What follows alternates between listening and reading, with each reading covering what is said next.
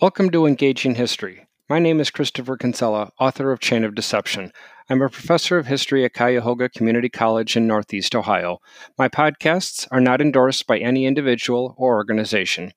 This podcast is my opinion and interpretation of the historical events that I will discuss.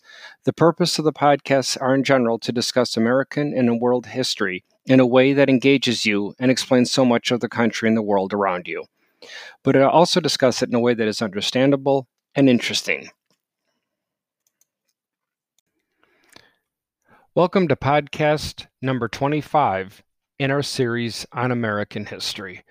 A reminder to those of you that are enjoying these podcasts on history that I also have a series on world history.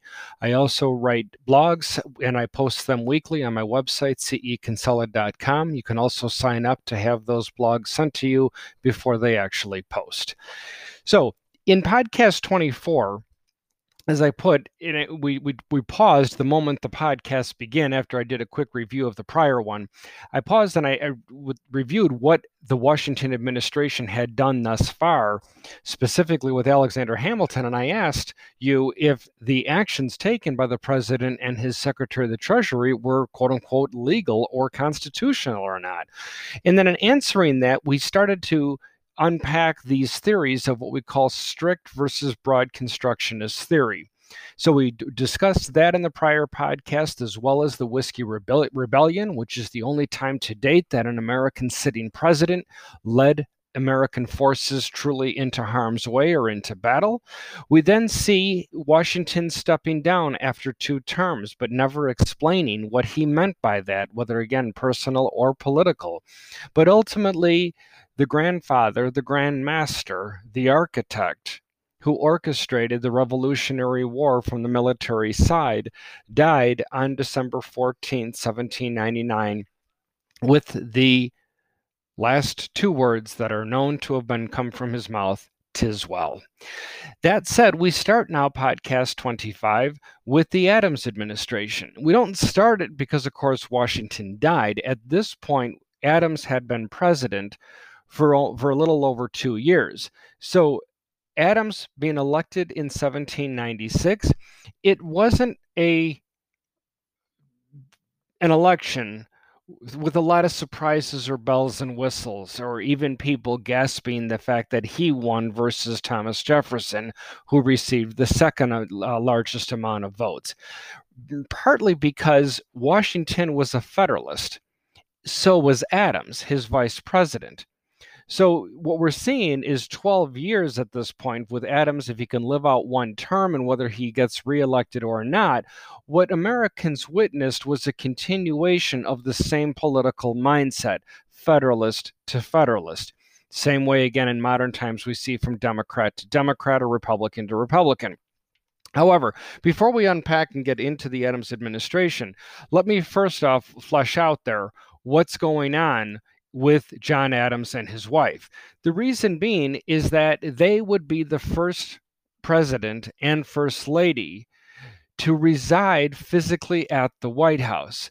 His term will start in Philadelphia, but it'll end in the newly incorporated city called Washington, D.C., our nation's headquarters, our national capital.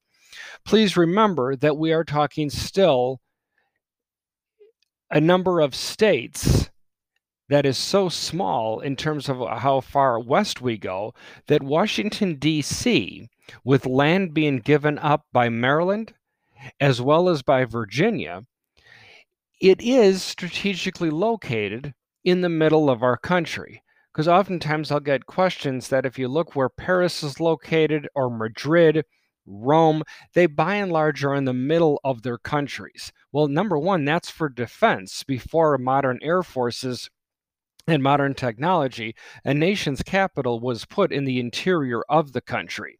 Ours is too, Washington, D.C. However, when we expand and expand and expand, we're not going to relocate the nation's capital every time. So that's the reason why it has still remained on the far eastern side of our lower 48 states.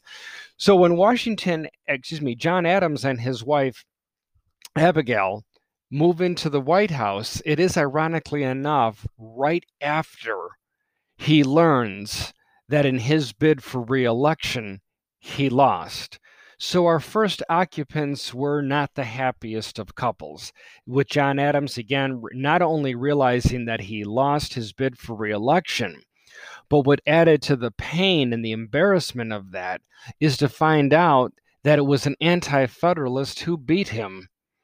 And to add more salt to that already blistering wound, it was none other than his own vice president who beat him. And then to top it off, his at one time closest friend and ally. It truly was a disappointing several months that John Adams and his wife Abigail would reside in the White House, but they are considered to be our first occupant. It was also sad and frustrating for other reasons, though, that had nothing to do with politics. You see, through the past couple of centuries, the states of Maryland and Virginia have been given much praise because of the fact that they, quote unquote, gave up or donated land in the interest of the nation's capital. Well, let's grab a topographical map. Let's get a map of Washington D.C., especially a 3D one. And when you zoom out of that, what you see is a common denominator between the land that Virginia gave up and the land that Maryland gave up. They basically were given bottom of the barrel land. Washington, D.C. physically is significantly lower than all of the land around it. It essentially was swampland. It was by and large considered useless by the governors of Maryland and Virginia. Thanks very much, governors. Button up your shirt here. We don't want your heart falling out with all your generosity. That really was the land that Washington, D.C. was founded on. It was swampland. Yes, architects and engineers did their best to try to drain the territory as much as possible, but you couldn't fight Mother Nature with her torrential rains that started in late spring and continued through the fall. As we know, even through our most recent and modern American history, it's not unforeseen to see a hurricane whip through the area and soak Washington, D.C. So in the night that John Adams and his wife Abigail moved into the White House, it wasn't finished. The East Wing was still studded out, exposed to the elements. The West Wing, not the modern day West Wing, but the western half of 1600 Pennsylvania Avenue, by and large was finished. But even the front doors weren't added on until just before John and Abigail showed up. As a result, and to make matters worse, John and Abigail show up on a night when it's just torrential downpours, hours and hours of rain.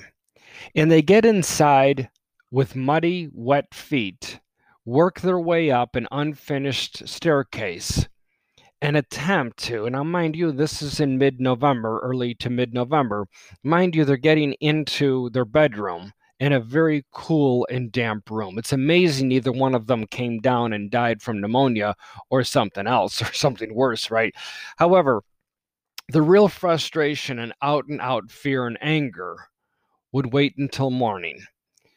When John and Abigail rose, the first time that a president of the United States and the First Lady were waking up in the morning in a house that American presidents would continue to occupy for well over 2 centuries.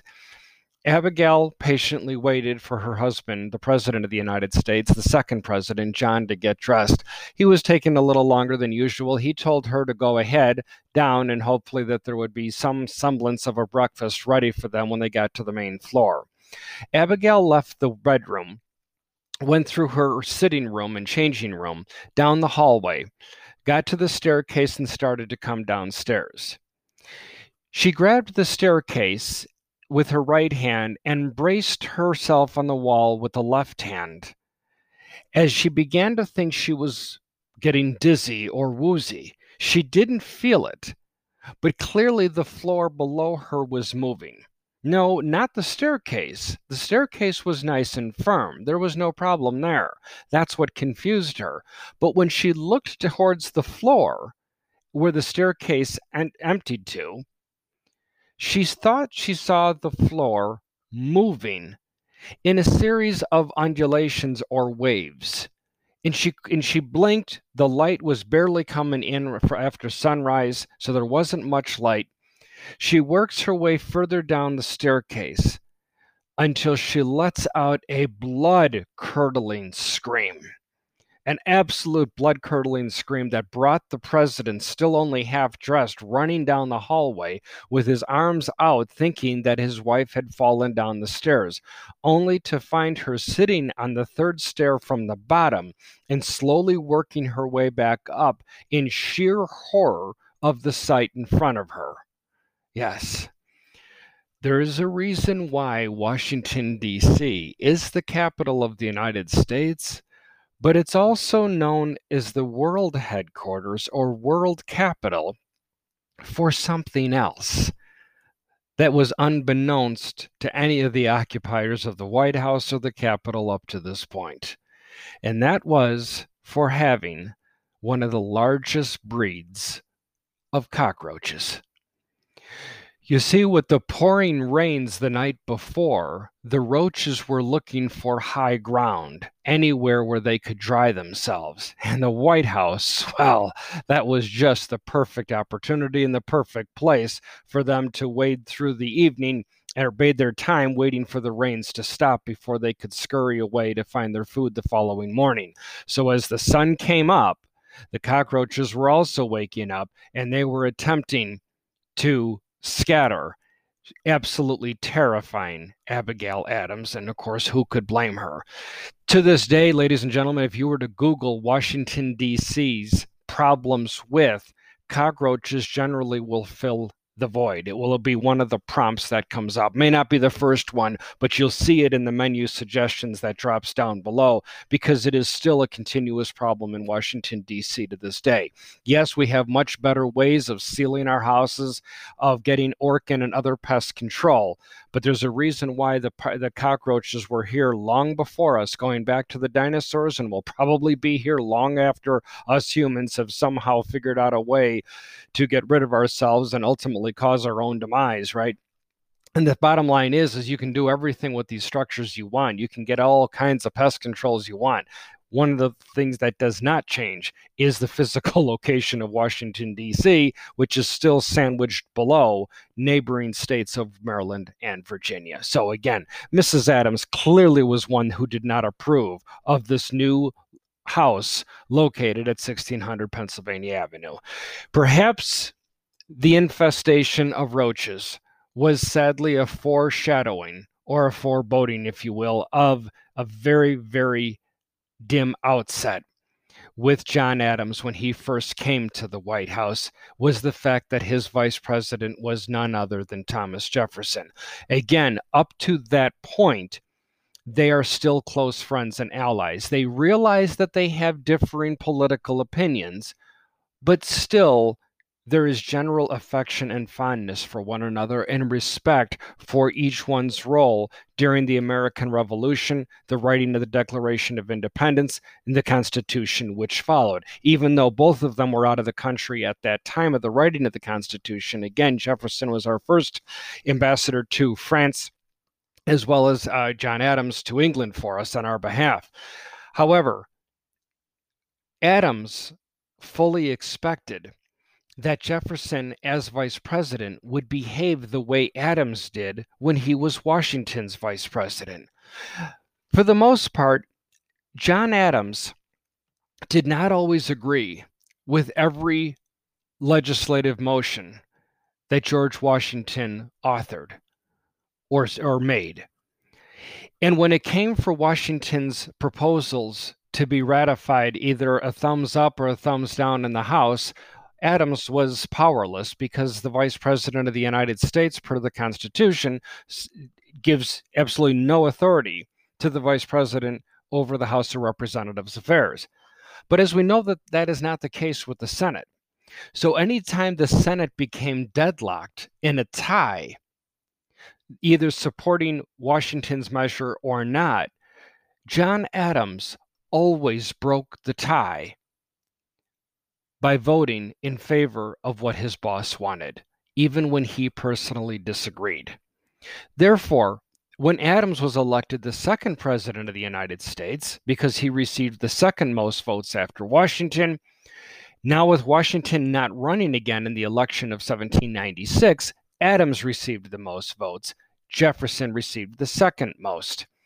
However, Jefferson, from the very beginning, looked for any opportunity to undercut and pull the rug out of John Adams, any and every chance that he had.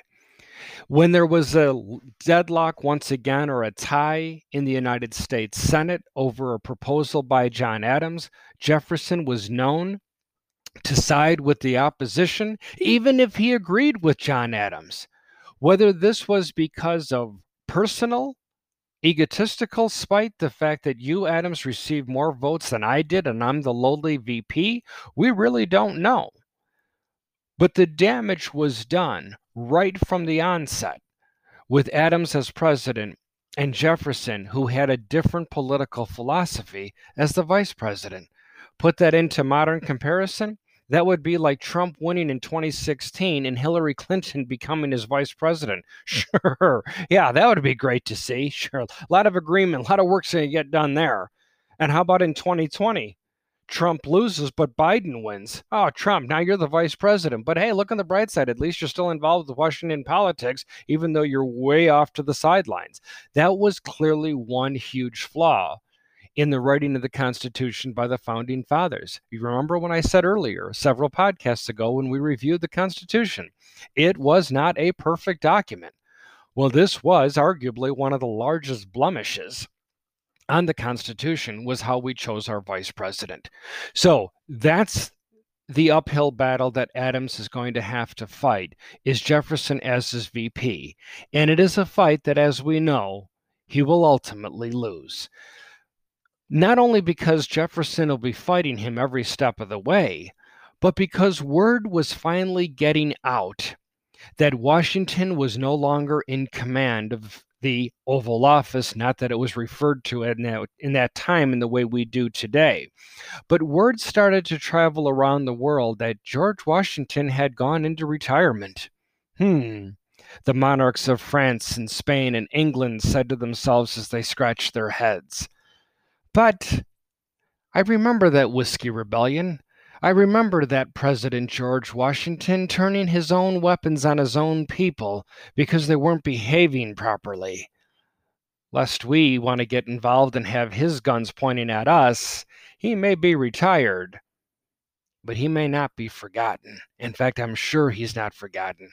And to add to that, John Adams didn't want him forgotten because John Adams leaned on the former president to help him to continue to bolster American armed forces, specifically with the redesigning of an entire United States Navy.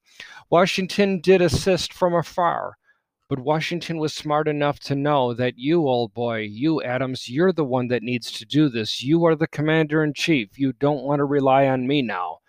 But regardless, Mother Nature would call George Washington home, and again on December 14th, 1799, in the middle of Adams' first and only term. And that's when the knives would come out from the countries in Europe that had their beefs with this newly forming American enterprise in this independent country. France, at that point, upon hearing George Washington's death and receiving confirmation, turned hostile towards the United States and started harassing U.S. merchant and naval vessels anywhere across the Atlantic Ocean. They engaged in a term of which we call impressment. Impressment, while that may seem to have kind of a positive connotation, in this case it's a negative one. French merchants and French naval forces would force themselves on American merchant and naval vessels, and in some cases ransack the ship, taking any goods, Other times they would take American soldiers and American businessmen on board the French ship and sink the American ships. In some cases, they left everyone on board after ransacking and stealing all they could from the American vessels, and then would destroy one side of the ship, either the starboard or the port side, sending that boat or that ship down to the bottom of the Atlantic Ocean. This couldn't be tolerated. In fact, even if you were not directly involved with overseas commerce, you would be paying for this. Even if you didn't live near the American East Coast, you were paying for this because it was driving insurance costs up over 500% because of the fear of French impressment. What could John Adams do? This is where we get into some myth versus reality in our interpretation of early American history. Because if I were to stop right now and I could ask you, the listener, as I do my classes when my students are in front of me, what did John Adams do in response? Time and time again, students will say, well, didn't he get right into a war with France? Maybe it's because the war was so notoriously lopsided and ill fought is the reason why it dominates American history. But the fact of the matter is, war was a distant second option to the Adams administration. He tried several different ways, offering different diplomatic overtures with France, but they were all abysmal failures, including the XYZ affair, where Adams sent some prominent statesmen over to France in order to try to figure out a way out of this French impressment and harassment on the high seas. Even though we did nothing wrong, Adams was still looking for a diplomatic overture. And the French not only ignored the American statesmen and diplomats that were over there, they derogatorily referred to them as Mr. X, Mr. Y, and Mr. Z. In other words, their names don't even mean anything to us. And it was beyond egg on the Adams administration face, right? That's when John Adams felt as though that he could do nothing but now resort to the second option, war. Is war not a continuation of policy by other means? Von Clausewitz. But here was the problem for John Adams. Fight a war with what military?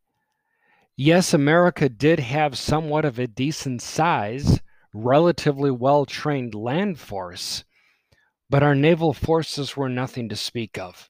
In fact, in some parts of the country, they were non-existent. So what he launched is what became known as a quasi-war.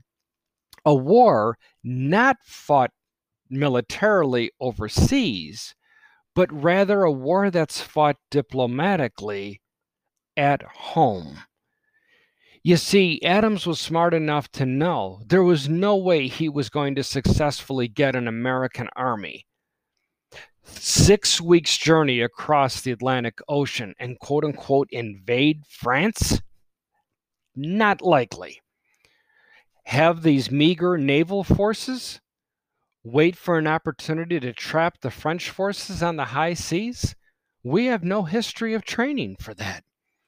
So Adams, by and large, felt as though his hands were tied and had no other recourse but to turn the diplomatic knives into France rather than attempting to try to actually launch forces onto France physically.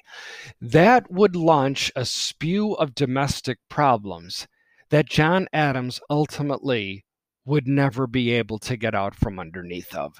It became known as what was called the Alien and Sedition Acts, a colossal failure of the Adams administration, again, ladies and gentlemen, in retrospect. Please know there is not a president of the United States through to Biden in his infancy presidency that have not had colossal failures, even if they were only one-term presidents. We know that, however, because we can put our rose-colored glasses and look in the rearview mirror. They don't have that luxury when they are trying to decide how to act, either take option A, option B, or others. Remember, too, that by the time a problem reaches the President of the United States desk, it's not a matter of a good option or a bad option. It's usually a difference between a colossally bad option and an unbelievably worse option. In this case, Adam chose the diplomatic overtures here in the States. The Alien and Sedition Acts briefly consisted of 4 different parts. The first was the Alien Enemies Act. And that stated, and I'm summarizing, of course, that if the United States is at war with any country, visitors from that enemy country, of course, in this case, France, are to be deported immediately. That was the Alien Enemies Act. The Alien Friends Act stated the following: anyone suspected of illegal acts within the United States could be arrested and tried at a later date. So much for a speedy trial. Do you hear the crunching sound of our amendments under that? Well, that's what Adams' detractors would certain critics would point out. He also passed the Neutrality Act, that if the United States is at war with a country, citizens here on a visa could not apply for citizenship for 14 years versus the usual 5 years. And finally, the Sedition Act, that if the United States is in a hostile relationship with one or more countries, United States citizens could be arrested for any negative press releases against any elected officials. There's your First Amendment rights collapsing under the heels of President John Adams. These would be the 4 acts that would ultimately doom the Adams presidency. So I ask you, are you surprised? You might say on the surface, well, of course not. Any president that goes after our First Amendment and Bill of Rights, of course they're going to be a one-term president. Of course they're going to be doomed for failure. Really? Let's look at our most popular presidents. The presidents who are considered great presidents, not even near great. I am talking greatest presidents we've ever had. Franklin Roosevelt, Abraham Lincoln. We consider them great presidents, but you ready for this? They shredded our Bill of Rights like it was kindling for the fireplace in the Oval Office. Nobody trampled Americans' rights harder and faster than Abraham Lincoln and President Franklin Delano Roosevelt. You might say, wait a minute, Chris, I know enough about world history and American history. No, you're talking about 2 presidents that were involved in 2 massive wars, Lincoln with the Civil War, Franklin Roosevelt with World War II. Yes, that's true. But are we not at war right now with France? Is the cost of American goods not skyrocketing because of our insurance costs and our inability of goods to get over to continental Europe to be able to be traded?